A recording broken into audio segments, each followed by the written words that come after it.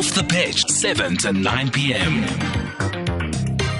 Welcome back. It's now 18 minutes to 9. You're listening to SAFM 104 to 107. It's Off the Pitch time. So we're talking now to the Yenze Foundation. It's a non-profit organization. They're based in our country and they support vulnerable youth through their journey to tertiary with holistic career guidance, and they help guide them with what to study, where to study, career options, and detailed information about the cause that they inquire about. And they hope to be of help to matriculants in their journeys. They are currently helping matriculants with applications and bursaries as well as extra classes since, of course, schools have been closed or interrupted due to COVID-19. They also provide study material as well as tablets. So now let's welcome on the line Siphiwe Mngomezulu, the founder of Yenze Foundation. Siphiwe, hi. Thank you so much for your time.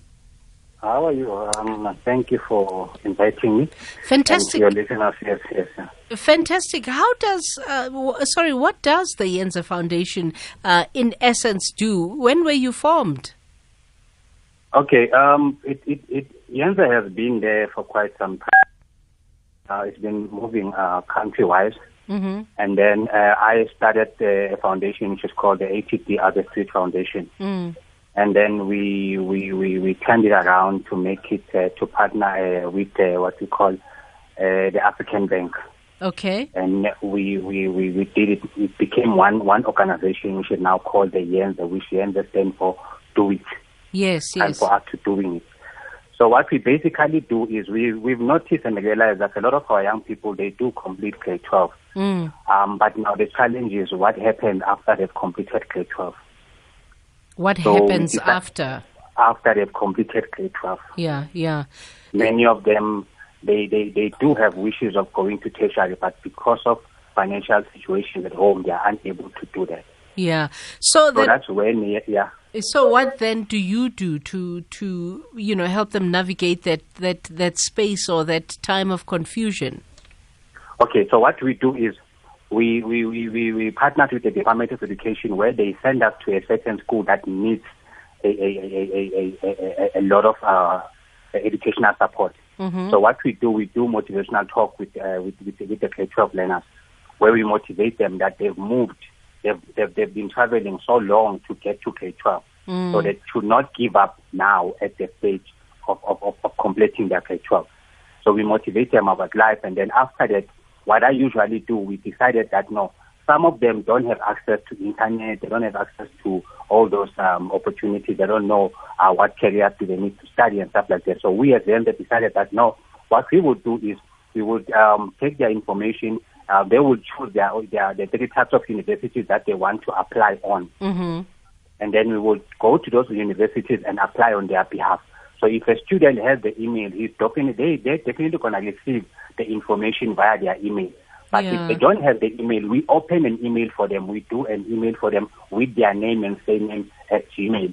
And then all the information they receive via their email. And those that can't be able to print out the document or the proof of acceptance from the universities or the acknowledgement letter, then we do that on their behalf. We print them out, we send them to their schools, we give them so they can be able to show their parents what is happening on their life. Yeah. I mean, I'm told you were also once homeless and you know the feeling of not having much. Tell me or tell us and the listeners the importance of having the spirit of giving back, especially in a time like this, because what COVID has done is exposed how much those that don't have.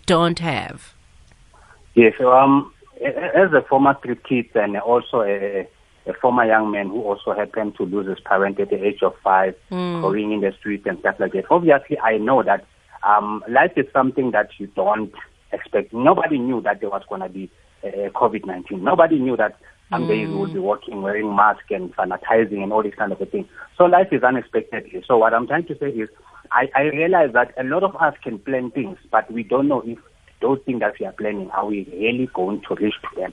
So my heart felt that let us go out there and help those that are less fortunate.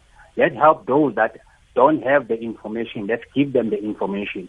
So what I'm trying to say is, with an experience that I've had also of not having someone or having people that will support or give me that kind of support. I don't want to see other people, especially young people, going through the very same lane that I went through. Yeah. So that is why I decided that, no, let us give them support, especially while it is available, while it is there, and if it's free, nobody has to pay for it. Yeah. Do you have a number for how many you're currently helping, or how many are being helped by the Yenze Foundation?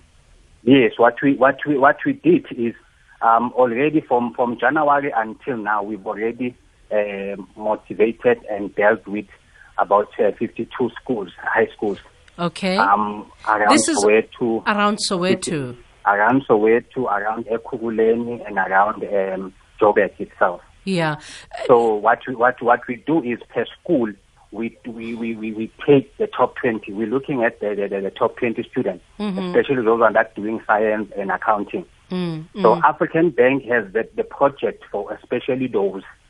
But when we do the application, we're doing it for every learner in a school.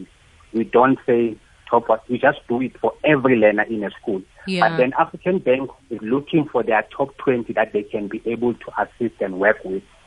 Yeah. So we send that top 20 there. Then we as Yenze look at those that are not on the top 20.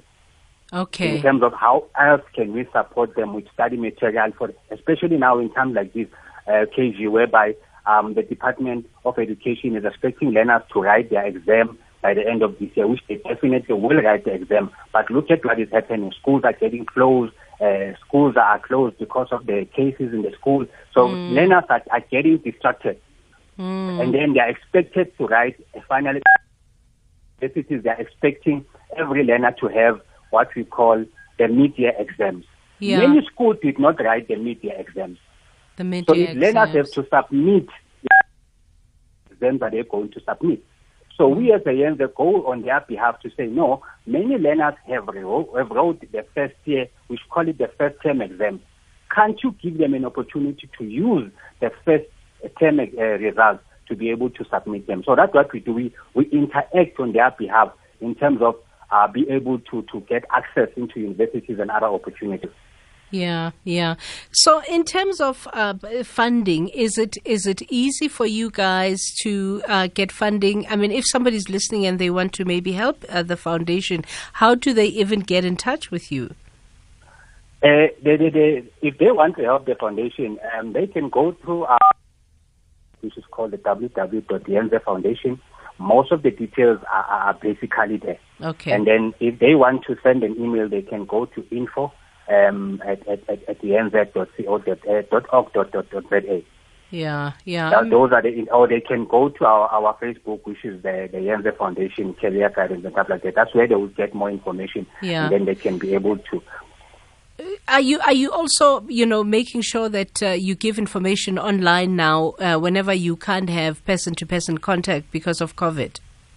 Yes, what we do, like you guys now have given us that opportunity. So what we do also is, like I said, we have a live Facebook that we interact with our learners. We've got in each and every school. What we do what we call the group chat for that particular school, where we talk about what is coming up or what they need and stuff like that. So that's, like I said, what we are very much privileged to be supported by the African Bank. Yeah. African Bank time is no longer on my side, but I think the website address you've given, www.yenze.org. Thank you for your work, Siphiwe. Siphiwe Mngomezulu is the founder of the Yenze Foundation. Get them on www.yenze.org. It's 8 minutes to 9.